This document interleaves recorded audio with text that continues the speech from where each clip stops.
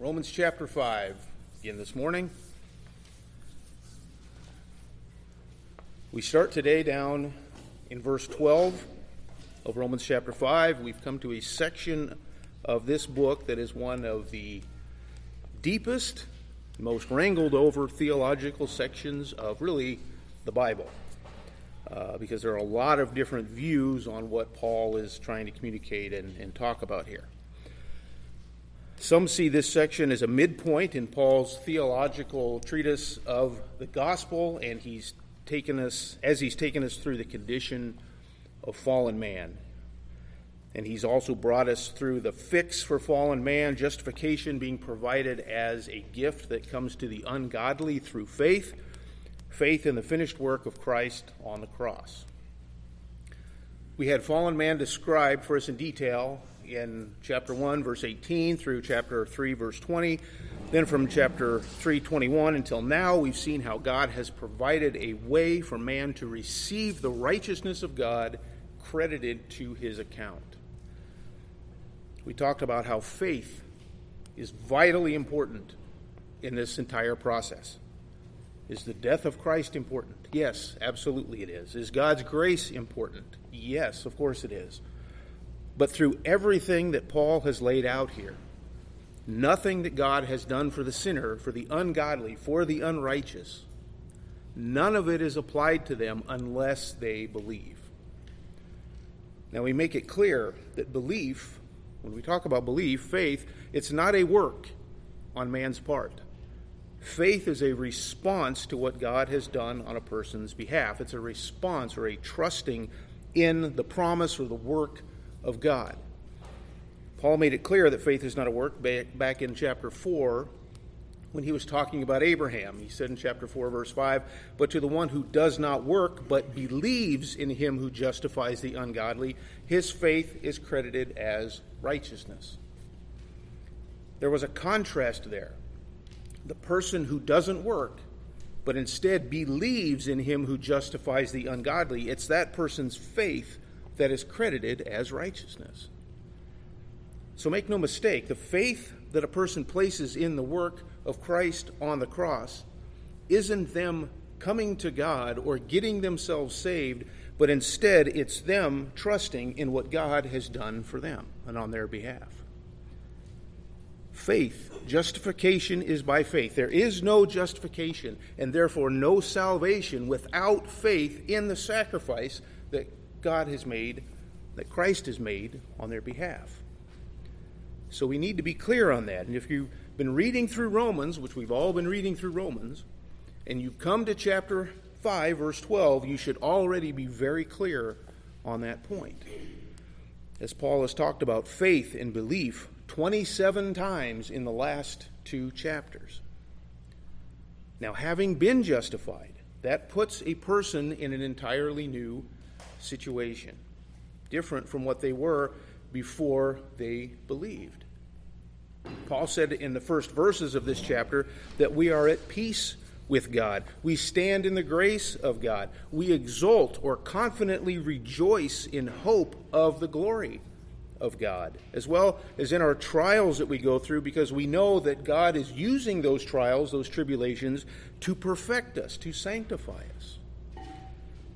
He talked about the love of God that's been poured out in our hearts by the Holy Spirit. The Holy Spirit, whom he'll say later on, is our seal or our guarantee of the future glory that we have with God. And then in verses 6 through 11, he detailed out for us what this love entailed. It was God loving us even when we were helpless, when we were ungodly, when we were sinners, when we were his enemies, he said. Sending his Son to die on the cross, to shed his blood for us, all in order to reconcile us, to bring us into right relationship with him. When we were of the pool of humanity that was still lost in our sins, we didn't have a right relationship with God. We were under his wrath. We stood condemned. We were dead in our trespasses. All of those things applied to us. But having believed in the good news of what he did on our behalf, that all changed. Now we are reconciled. We have newness of life in him. We will be saved from the wrath to come, and we will be with him in glory for all eternity. That is now, as believers, as those who have put our faith and trust in him, that is now what we have to look forward to, what we are looking forward to. That is the source of our confident rejoicing, the knowledge that we have that this will all come about. Now, I mentioned earlier that some see this section as a midpoint of Paul's gospel message.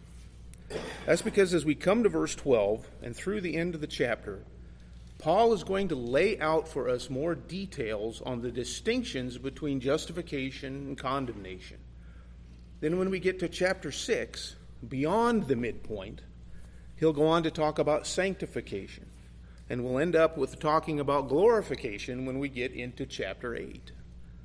But here, he presents this pivot point, a summation, really, of what he's talked about in the first two sections. Now, I mentioned earlier that verse 12 and following is not one of the easy sections of Scripture, and that's really to put it mildly.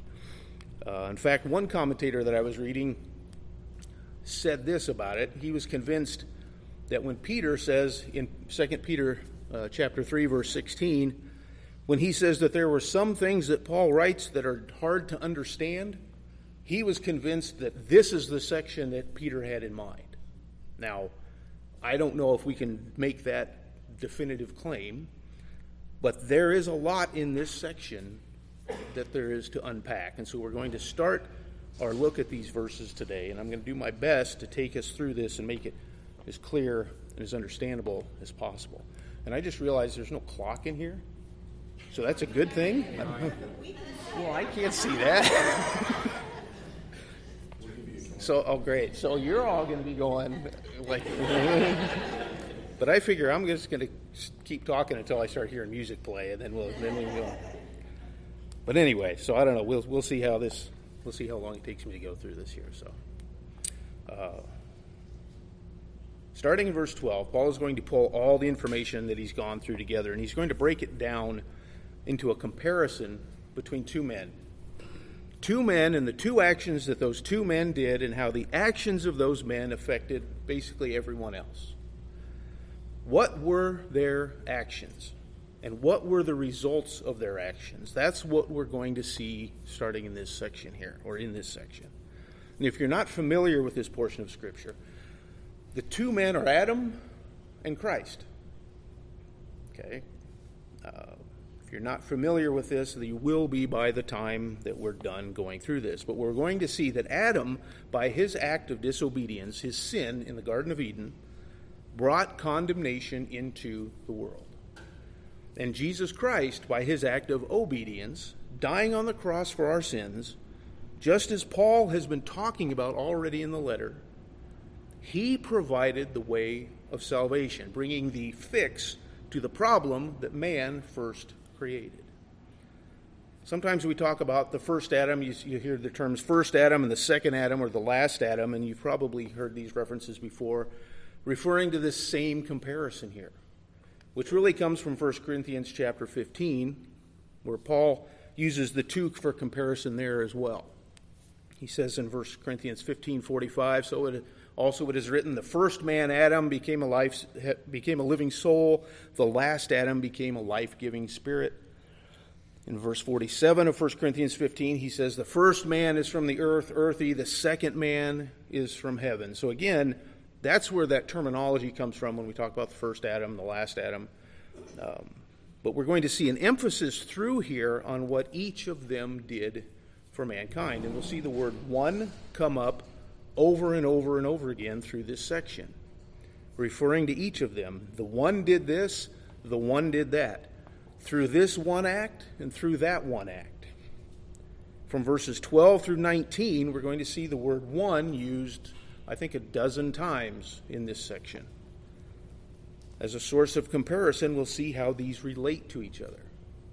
But then we'll also see how the act of the one affects the all or the many. Each one will affect all or many. We'll see as we go through here. He'll use the word all 4 times. He'll use the word many 7 times through here. Now, how can we relate Adam and Christ? Why would they relate to one another? When you think of two people to pull out in Scripture, is Adam and Christ the first examples that you would pull out? Well, the answer to that is found at the end of verse 14, where Paul says, Adam, who is a type of him who was to come. So the comparison is that Adam is a type of Christ. Paul is using him here as a type, and the word type simply means a stamp. Okay, that's what the word literally means. It's the word used here. And we understand the concept of a stamp, not a stamp you put on a letter, but a stamp like when you would put a glob of wax on like a letter or some document, right? And you have a stamp. Sometimes it was maybe a king or a ruler with a ring that would press into that glob of wax. They would stamp into it. Well, the impression of their ring or their stamp would be on the wax. Well, that's really what we're talking about here, that same kind of analogy. The impression is what Adam is of Christ, and there are certain aspects of Christ and Adam that will be presented here, certain points of comparison that Paul is going to bring out between the two. Now, we need to keep in mind that doesn't mean that you can compare every point between Christ and Adam. It doesn't mean that you can look at Adam's life and everything that Adam did and say, well, this somehow all matches up to what Christ did, and that you can look at the life of Christ and say, well, everything that Christ did somehow reflects back onto Adam. It's not what Paul is saying here. But what it means is that for the purposes of Paul's comparison in this section, there is an aspect of Adam's actions that we'll see compared to Christ's actions. So for comparison purposes, in the areas that Paul is pointing out here, we'll see how they are either alike or different. And that's where this type comes in. Okay, so there are other points of comparison that we'll see through here as well. Reigning will come into the picture. We'll talk about the reign of death. We'll talk about the reign of righteousness. We'll see that as well. But for now, we'll start into the text. We're not going to get all that far today. We'll take this section in at least a couple lessons. But I'll try to point out all these things to you as we go along by way of example or as we talk about this here. But as a summary of all that he said before, especially as you look back to chapters 1, 2, and 3, and mankind's fallen and sinful state, we come into verse 12 of chapter 5 with a question. How did this all come about? Why do people sin? Why were people in that initial state? We've been talking about fallen man. We've been talking about the fallen state of man. I mean, back in verse 18 of chapter 1, Paul just started in with this whole section by saying the wrath of God is revealed from heaven against all ungodliness and unrighteousness of men. That's how he started. So how did that all come about? Where did the ungodliness and unrighteousness come from? Well, he starts in on that here in verse 12. Therefore, the verse starts off, therefore. He's tying this back to what has come before. And some people think that he's just tying it back to what he just previously said in chapter 5, but others think that it's really tying back to everything that he said from or prior to this. So he says, therefore, just as through one man sin entered into the world, and death through sin, and so death spread to all men because all sinned. Now, the first thing that we note here is that Paul starts off this section, but he starts off this sentence, but he never completes it as a sentence. Most, if not all, of your Bibles will have a hyphen at the end of verse 12.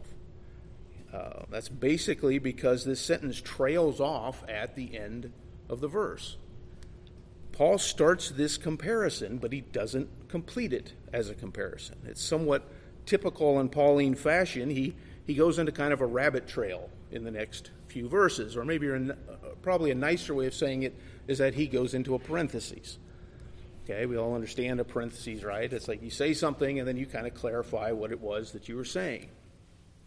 So he says here, just as through one man, right? So in a point of comparison, you say, just as through one man, And then he starts to talk about sin and death in relationship to the one man. And you'd expect it to be completed with something else over here, but it's not. He goes on then in verse 13 to talk more about the sin. Now I say he doesn't complete it, but really what he does is he completes it later on in the chapter. If you get down to verses 18 and 19, some say he picks it up in verse 15, and you could make a case for that, but I think the construction of what he says and the flow that he's going through here indicates that verses 15 through 17 are really still part of his parenthesis, where he is further explaining elements of the comparison between Adam and Christ. In fact, I think it's actually better to think of verses 15 through 17 as a parenthesis to what he says in verses 13 and 14, or at least how he ends verses 13 and 14. Sort of a daisy chain type of fashion. But either way, verses 13 through 17 give us information about the Adam and Christ development that he's making here. But if you look down at verse 18 for a second, and I know we're spending a lot of time introducing this, but again, I don't have a clock, so I don't know how much time we're spending on all this. But I think it's important that we get an idea of where Paul is going here. But down to verse 18, we see how the comparison language is picked up again, and it's similar construction to what he's saying in verse 12. He says, "So then, as through one transgression there resulted condemnation to all men, even so, through one act of righteousness there resulted justification of life to all men." So you have the just as, and then the so then, or even so, sorry. Then verse 19, same thing. "For as through one man's disobedience the many were made sinners, even so, through the obedience of the one, the many will be made righteous."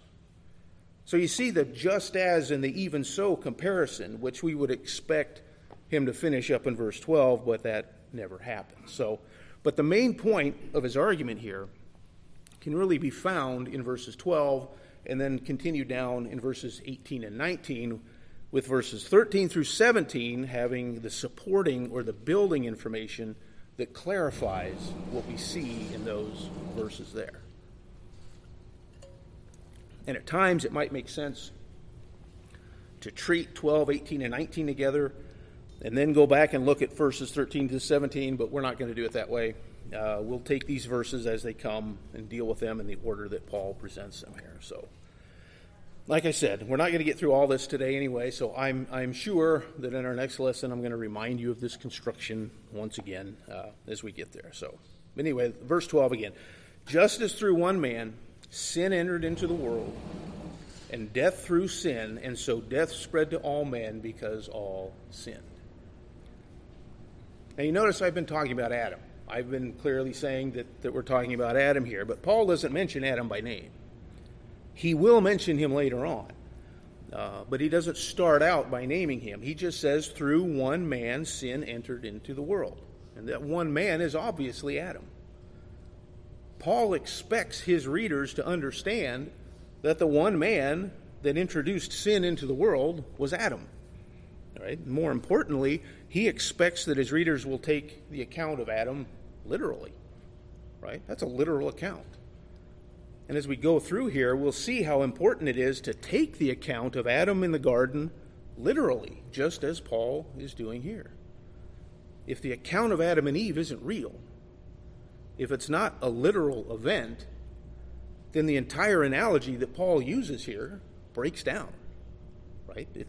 Then he's left holding air, basically, with at least half of his argument. So through one man, sin entered into the world. So this is not the beginning of sin itself. Sin had already occurred in the angelic realm prior to the sin of Adam. Sin originated with Satan, not with Adam. We won't turn to look, but we see that in places like John chapter 3, where Jesus says that the one who sins is of his father the devil, who has sinned from the beginning, in John 3 verse 8. Isaiah 14 and Ezekiel 28, chapters where we see the details about the fall of Satan as he desired to rise up to the throne of God, attempting to make himself like the Most High. This was all before Adam sinned, which is evident in the account of the fall, Because Satan had already fallen by that time, right? And how do we know that? Because he was the one there in the form of the serpent that was there tempting Eve. So sin itself did not originate with Adam, but it was introduced into the world by Adam. It came to the human race through Adam. Now, we won't go back to Genesis, but we all know how this went down, right? I mean, we're all fairly familiar with the account. Adam was created in the garden, and he was commanded by God to keep the garden, to tend the garden, and he was told that he could eat of any tree that he wanted, except one, right? Here's one tree, the tree of the knowledge of good and evil. Don't eat from that tree. You can eat from anything else, any other tree. That was it. God commanded him, gave him a commandment, don't eat of that one tree. He told him in Genesis 2:17, on the day that you eat from it, you shall surely die. So what happened? That's the tree they ate from, right? Now, they probably ate from other trees too, but they ate from the tree. The serpent, Satan, she comes to Eve. She tells Eve, you surely won't die. Tells her that they will become like God when they eat of the tree, which actually was partially true because they do gain knowledge of good and evil. Because prior to that, they didn't know what evil was. They'd never sinned before. They didn't know what evil was. They didn't know what sin was. They had never done it prior to that. And God even says in verse 22 of chapter 3, behold, the man has become like one of us, knowing good and evil. But Satan's half-truth trickery, his half-lie, half-truth, half-lie trickery here, works, and they eat of the tree. Now, as we're all aware, and Paul indicates that the Romans are aware of as well, that was the act that instituted the fall of man. So that was sin entering into the world. Okay, so that was one sin, the sin of Adam. But what else does Paul say here? What comes next in verse 12 here of chapter 5? And death through sin.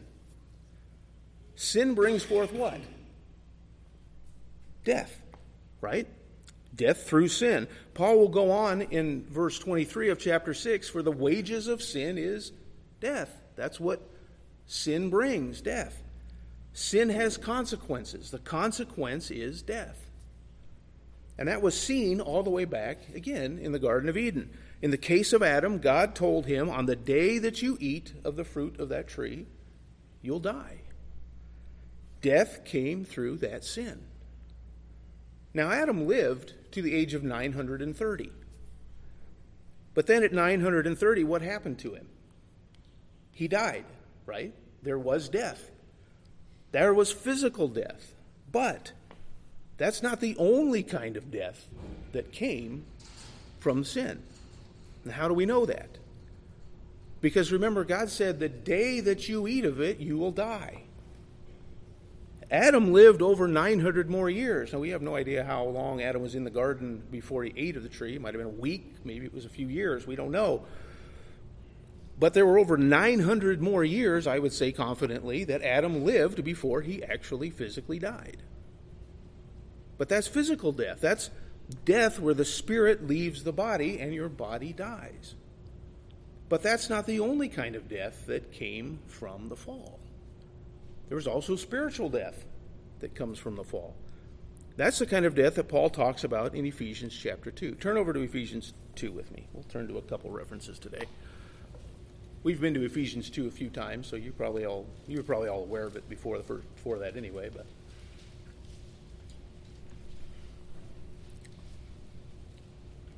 this isn't anything new, but here we see this concept, right? Ephesians 2, verse 1. You were dead in your trespasses and sins. Okay?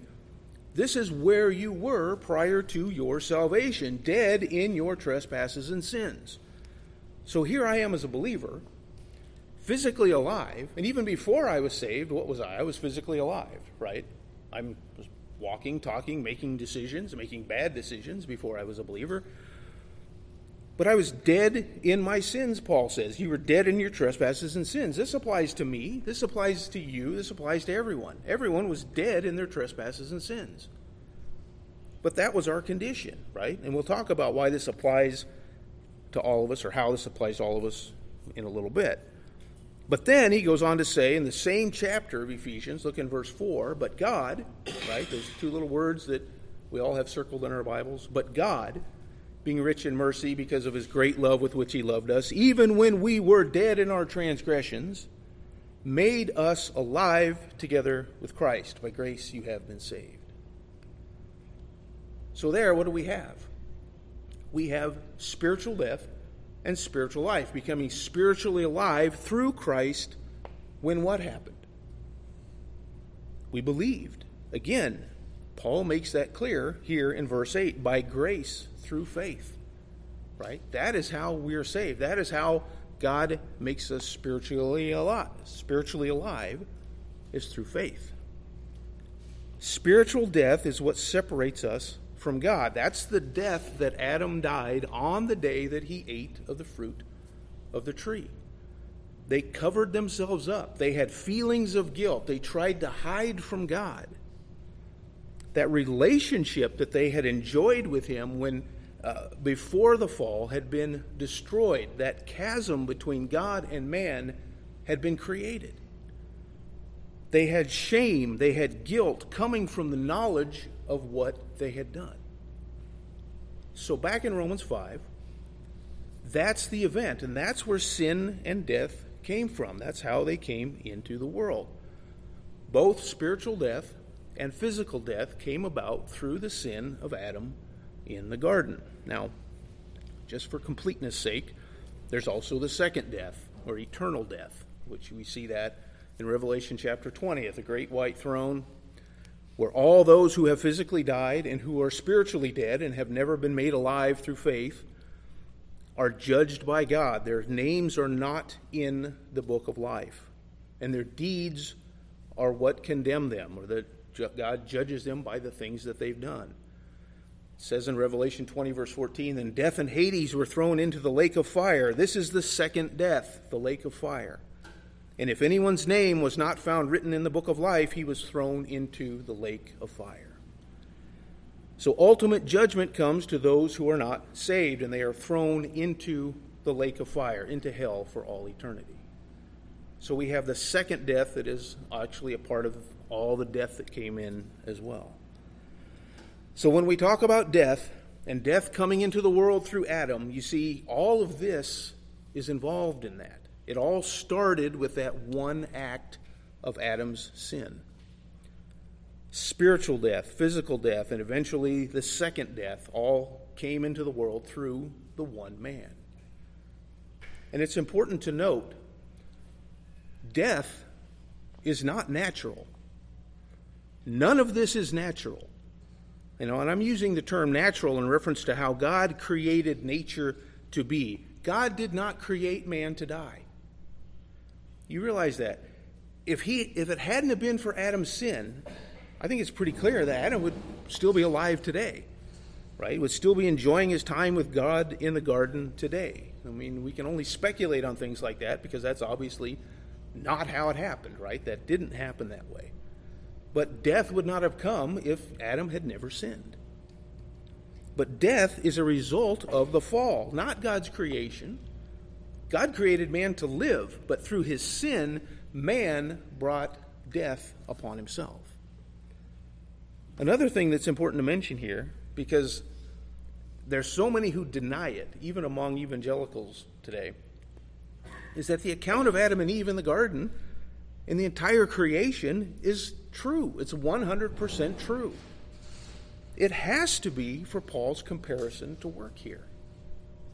Death came through sin, through the sin of one man.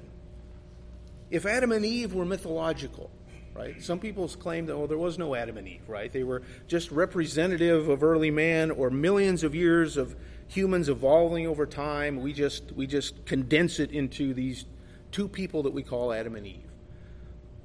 Well, if that was the case, then what Paul says here about sin coming into the world by one man can't be true. But obviously, Paul knew it to be true.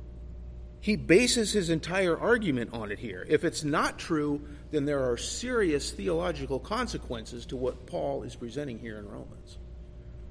But not only that, some are inclined to say, well, okay, I believe there was an Adam. I believe there was an Adam that fell, but he came onto the scene millions of years after the world was created, right? There were millions of years before this guy came on the scene, and he finally sinned, right? The theistic evolution camp. Well, if that was true, then Paul's claim here that death came through sin would dispute that.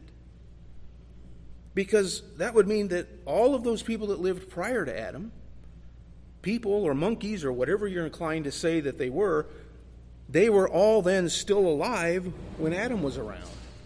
Because there couldn't have been any death prior to Adam's sin. Nothing dying for millions of years would have to have been the case. You see, the point is that as Paul writes this, he understands Adam to be a real person, a real literal person, just as much as he sees Jesus Christ as a real person.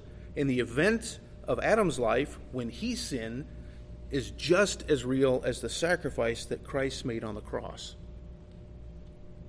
If you're going to deny the creation and fall accounts in Genesis, then that decision isn't just a scientific issue.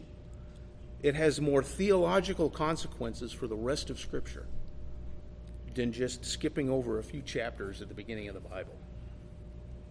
Okay, so Adam sinned.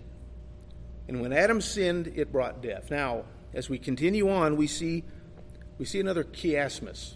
You remember the chiasmus? It's been a while since I brought this up.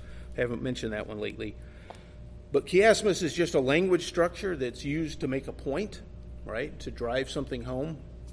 You state A and B, and then you state B and then A again, right? So if you look at it, I don't have a thing behind this anymore, but you state A and B, then you state B and then A. So there's a crisscrossing pattern between the two things. So here what we see is just as through one man's sin entered into what? Spell. What? Chiasmus? Yeah, someone's asking. Oh. Yeah, can you spell chiasmus, please? Oh, sorry. Well, it's Greek. Chiasmus. Chiasmus. It comes from the Greek letter chi, chi. It's kind of an offshoot of that. Sorry. So you have the crossing pattern, and the chi is basically the Greek letter that looks like an X, which is where that comes from. Okay, but you have sin entering into the world, so you have sin is the A, and then death through sin is the B. So that's the A and the B. Now he goes down and he says, so then death spread to all men, which is the B again, because all sinned, and he goes back to the A. So you can see that the sin crosses and the death cross together. So that's where you get this construction here. So basically these ideas are related. Paul is relating the action and the consequences of the one with what happens with all here. And that's the tie-in. That's the relationship that he's drawing. Death spread to all men because all sinned. Now, how is this the case? It's one thing to say Adam sinned and Adam died, right? He did the crime, so he did the time, right? That makes sense. But obviously here, Paul is going beyond that. He's relating what Adam did with the rest of humanity. And the question is, how do we get to this? Particularly when Paul says all sinned. In what way is this related to his argument here? How does the sin of Adam transfer to or affect the rest of humanity, to all those that came after him? There are three different views, ways that people have looked at this. Maybe more than three, probably more than three, but three ways that good conservative evangelical scholars have looked at this section here. And I'll relate these to you, but then tell you which one I believe is really being referred to here and that Paul is stating and going to use in his argument. Now, before I state these, let me just point out one thing. All three of these that I present are true. And by that, I mean they all fit with Scripture. But I think that only one of them is what Paul is actually talking about here.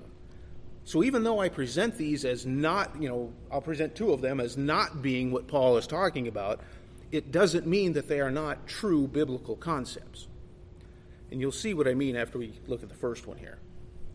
The first view is that just like Adam sinned, we all sin, and therefore we all die like Adam died. So when he says death spread to all men because all sinned, it means that the reason it spread to all men was because all men sin individually. And that is a completely true concept. We do all sin. We are all guilty, just as guilty as Adam was, and death is a result of our sins. This is what was going on in the first chapters of Romans. So it's easy to think that that might be what Paul is getting at here. But because of Paul's comparison, the one act of Adam having an effect on everyone else, I would say this can't be referencing everyone else's individual sinful acts. Throughout his analogy, Paul is going to be referencing the sin of Adam with its further reaching effect on the rest of humanity. Verse 15, he says, by the transgression of the one, the many died. That's the effect of Adam's sin. Verse 16, he says, judgment arose from one transgression resulting in condemnation. That condemnation, that's the condemnation of all, came through that one transgression. Verse 17, he's going to say, by the transgression of the one, death reigned through the one. Death's reign on the world came through that one act of sin on Adam's part. So you see throughout here, and he'll even get to it again in verses 18 and 19, but you see the point. So it doesn't really fit that he's talking about everybody sinning individually here. This is really tying into how Adam's sin brought death to everyone and somehow caused everyone to sin. And so that brings us to the next possibility. Second possibility is that we sinned in Adam because we are the descendants of Adam. And this was also known as the seminal view, in what that as Adam's physical descendants, we were all in Adam when Adam sinned. And there's precedent for this in Scripture. You might hear that and think, well, how does that fit? But there's precedent for this in Scripture because in the book of Hebrews, it talks about how Levi paid tithes to Melchizedek back in Genesis chapter 14. Because Abraham paid tithes to Melchizedek, and Levi was in Abraham's loins when he did that. Now, for time, we're not going to... What time is it? Okay. For time, we're not going to develop... We weren't going to do it anyway, no matter what time it is now. But we're not going to develop that entire account. But suffice it to say that Hebrews 7:9 makes it clear that with a seminal view, since Levi was in the loins of Abraham when that occurred, Abraham paying those tithes is also attributed to Levi paying those tithes. So that is a legitimate viewpoint of Scripture. That just like with Levi and Abraham, you can say that we sinned when Adam sinned because we were in the loins of Adam when he sinned. And that's the seminal view. Now, while again, that is true, the question is that what Paul is talking about here? Is that what he means to say? Well, I would say it's a possibility, but I think there are a couple of problems with that view. One being that in verse 14, which we'll see when we get there shortly, Paul will refer to those who are under the reign of death who have not sinned in the likeness of the offense of Adam. Well, the seminal view says that when we sinned, Adam's sin, when he ate from the tree, all those in his loins, which is everyone, ate with him, sinned with him. We have the guilt of that sin associated to us. So it's hard to equate what he says in verse 14 with that. And when we get to verse 14 in a little bit, we'll see that there. But that's one issue. But the other issue I have with it, is that he's going to be comparing the act of Adam to the act of Christ. So if we are to understand that we sinned when we were in Adam, we committed the unrighteous act that Adam did, then his comparison, in my mind, breaks down when we start to talk about Christ's act, because then in the comparison, we would have to have been in Christ when he committed his act. We were not in Christ when he committed his act, the same way that we were in Adam when he committed his act. We are represented by Christ, but we were not physically in Christ, and I think that clouds the comparison. So while I understand that view, and I think it brings us close, and again, I agree with that view that it's true, that there is a sense that while we sinned, or that when Adam sinned, we sinned with him, and through that is where we get our sin nature. But I don't see that that's what Paul is talking about here as a point of comparison. Instead, I would take it as the third view, and that was that Adam was our representative. Yeah. I wonder if you could quickly tell why sin came to Adam when Eve sinned first. When Eve sinned first? That actually goes along with the next one that I'm going to talk about here a little bit.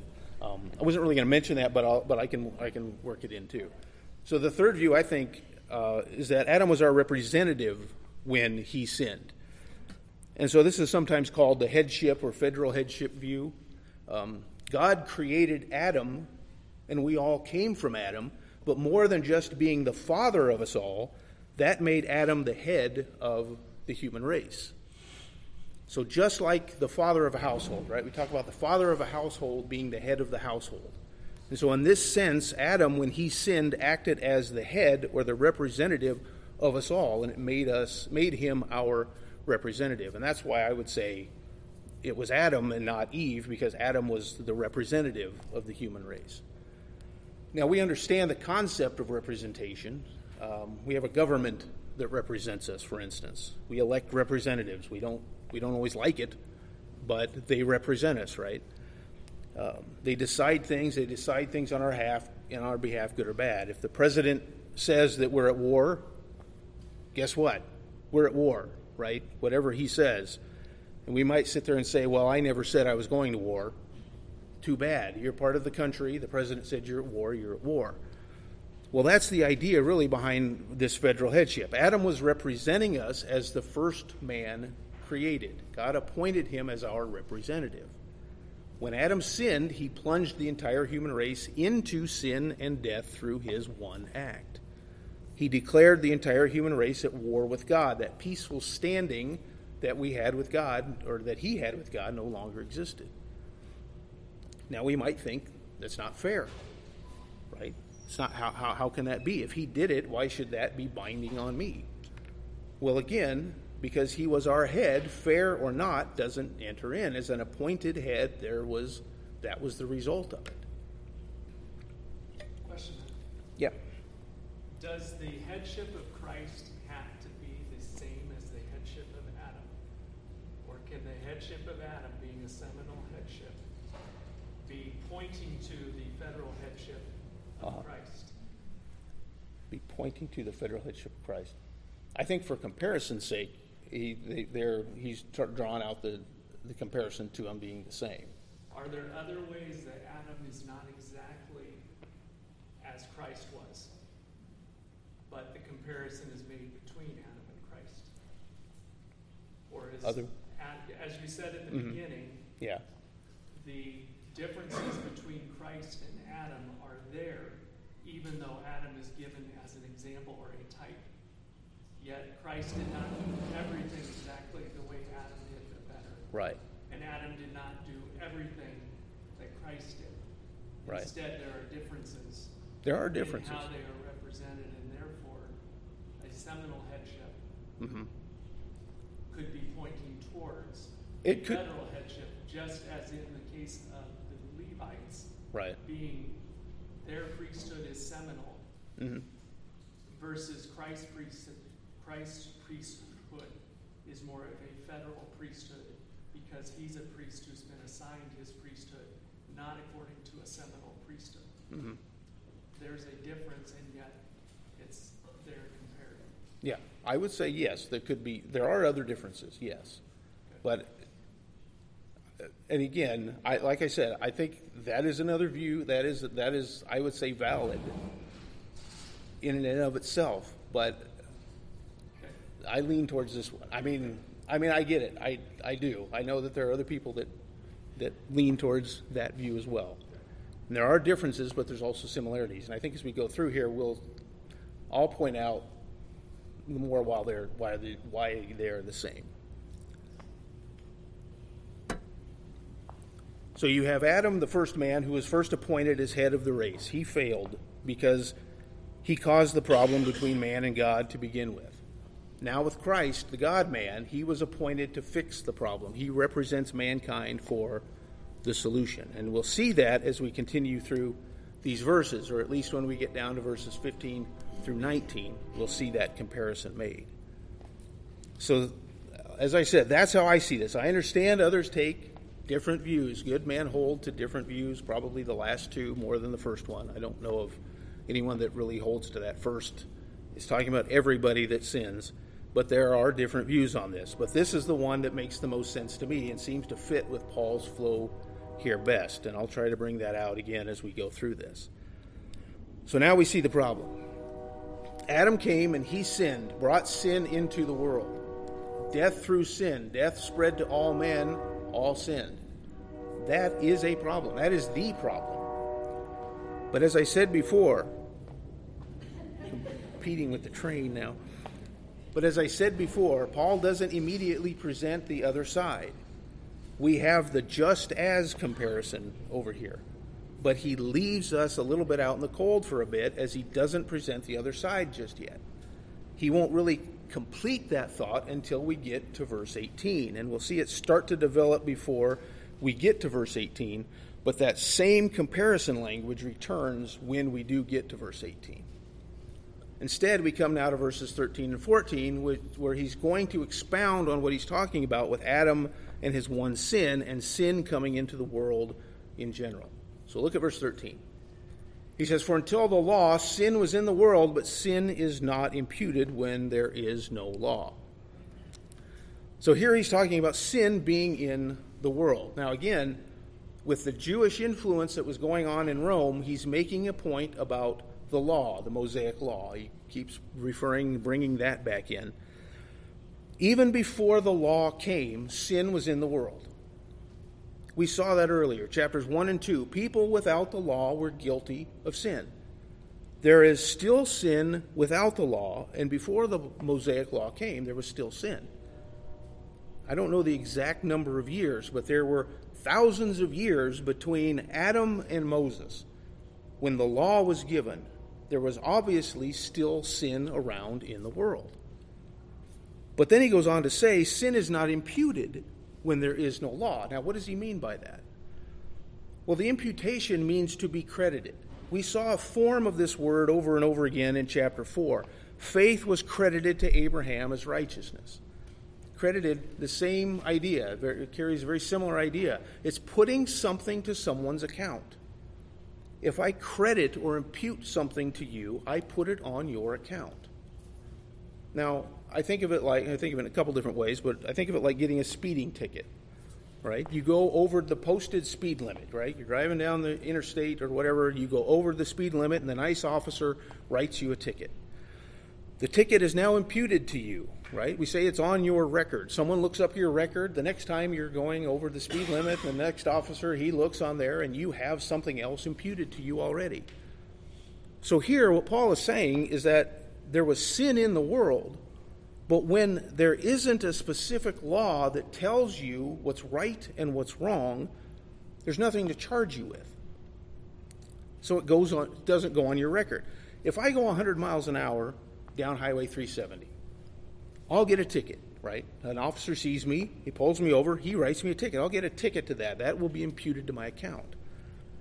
But if I take my car and I go to a racetrack, I go to Indianapolis Speedway, right? And I take my little Honda CR-V onto the Indianapolis Speedway, and I go 100 miles an hour on there. I don't even know if my car can go that fast, but I go 100 miles an hour on there. There's no charge, other than the trespassing charge probably, but there's no charge for speeding on that racetrack. Why? Because there's no law against that. Well, that's kind of the idea here. No law means no imputation of sin. But Paul's argument is there was still sin around, even though there were no specific laws being broken. And that's what he continues on with here in verse 14. Nevertheless, death reigned from Adam until Moses. How do we know that sin was in the world if there was no law? If there were no laws and the Mosaic law wasn't around, how do we know that sin was in the world? People died. death reigned. Remember, death comes from sin. The wages of sin is death. Even during that time in the world, before the Mosaic law came, death was in the world because sin was in the world. Come back to the book of Genesis with me. We didn't go back there earlier. We'll go back there now again. Oh, okay. We'll get through this. We're only going through verse 14, so don't get nervous. Back in Genesis chapter 5, this has the record of the descendants of Adam listed out here, and it's very specific what we see here. There's one thing stressed for all these descendants, and when we read through it ourselves, we probably just skip over this. But if you look at verse 5, or chapter 5, verse 2, it says, he created them male and female, and he blessed them, and he named them man in the days when they were created. When Adam had lived 130 years, he became the father of a son in his own likeness, according to his image, and named him Seth. So here we have Adam, who was created in the image of God, but then Adam has a child, and in Adam's image, he has Seth. So Adam, head of the race, starts having children, and down through the chapter, it starts to talk about his line. But note what happens here. And this is what's shown over and over. At the end of verse 5, what happens to Adam? 930 years he lived and he died. Okay, we get that, right? We already talked about that. Adam sinned. Sin brought forth death. Adam died. But that's not all that we see. Look at the end of verse 8. What happens to his son Seth? 912 years, and he died. Seth died too. Seth had a son Enosh. End of verse 11. 911 years, and he died. And guess what? It keeps going like this. End of verse 14, and he died. 17, and he died. 20, and he died. Verse 24, we get a reprieve because Enoch walked with the Lord. He didn't die. God took him up. But then right back at it, verses 27 and 31, he died. He died. What happens? Everybody's dying. We look at that today and we just say, well, sure, that's just normal, right? You live a certain length of time and you die. But like I mentioned before, that's not normal. That's not the way it's supposed to be. Because of sin, it is that way. From early on, death reigned, from Adam until Moses. Paul says in Romans chapter 5, go ahead and turn back to Romans 5. Ever since Adam's sin, death has been a prevalent characteristic of the human race, even during this time when no law had been given. But these people who were dying, the descendants of Adam, while they were still guilty of sin, they were not guilty in the same way that Adam was, which is what he says next in the verse. Even over those who had not sinned in the likeness of the offense of Adam. The likeness of the offense of Adam. The same way that Adam sinned. How was that? Because Adam broke a law when he sinned. And we might think, but Adam lived thousands of years before the law. The law hadn't come about. What are you talking about? But Adam did have a law. Adam was given one command by God. Don't eat from the tree of the knowledge of good and evil. That was it. The commandment that God gave him. And what did he do? He broke it. He broke it. God gave him that command, and by violating it, he transgressed the law of God. How does that affect everyone else? What did that mean for his descendants that they were living and dying under the effects of sin? But as Paul says here, they were not sinning in the same way as Adam, in the likeness of the offense of Adam. But they were still sinning. They were still responsible for their own personal sins. Don't misunderstand that. It's those sins that one day they will fall under God's judgment for. And we know that people were sinful in those days because God sent a flood to wipe out all but the family of Noah because of their sins. So people were still sinful. That's not an issue. But what Paul says here is that they weren't breaking any specific commandments of God, and yet they were still under death's reign. That point, the point that comes out of this is that what Adam did, even though his descendants didn't sin in the same way as he did, which again, in my mind, is how that ties into that seminal effect again. But what Adam did made them guilty because of his headship, because of his representation of the race. They were guilty, and therefore sin was reigning over them. The effects of the sin of Adam on the human race is profound. We are all guilty of sin because we all sin. That is true, but that is not the only guilt that we have against us. We are also guilty, as we said before, because we were in Adam when he sinned. And that tie to him is there. In that sin, we did sin in the likeness and the offense of Adam because we are guilty of that sin that he sinned, and we received a sin nature from that. But then here, we see that guilt extend to being outside of that sin, and this is the representation of Adam upon us. Adam impacted the entire human race by his one sin, which is why death, even though it should not be normal, is a normal event today. And we have cemeteries to prove it, right? What do we say? The only sure things in life are what? Death and taxes, right? Well, we're seeing here that we can at least blame one of those on Adam. And if you have an opinion on the other one, make sure you vote on Tuesday. But death is a normal occurrence for those in the world today. Now, at the end of the verse, we have the reference to the type that I mentioned earlier. Adam, who is a type of him who was to come. So here is that type that I mentioned before, that stamp or that impression. Adam prefigures Christ, and this is a reference to Christ. Some say it's Moses when they go through here, but as you go through the rest of the section, it's obviously not. It's Christ. But Adam prefigures Christ in this comparison. The first Adam prefigures the last Adam in his actions as head of the race. And as Adam represented his race, us, the human race, in his actions, so Jesus Christ would come and represent the human race in his action, acting on behalf of humanity. Now we're going to end here at the end of verse 14 for today, but I just want to mention that in verses 15 through 17, he's going to build on this type that he brought up. Verses 13 through 14 were a parenthesis to explain the death and sin that came from Adam. And now in verses 15 through 17, this is really another parenthesis that he's going to further elaborate on this type relationship between Adam and Christ, showing both the similarities and the differences between the actions of the two and their effects on humanity. Then we'll get down to verse 18. We'll see him bring it all together and make that comparison that he started with in verse 12. Okay, we'll end there for today. I'll close in a word of prayer since we're out of time.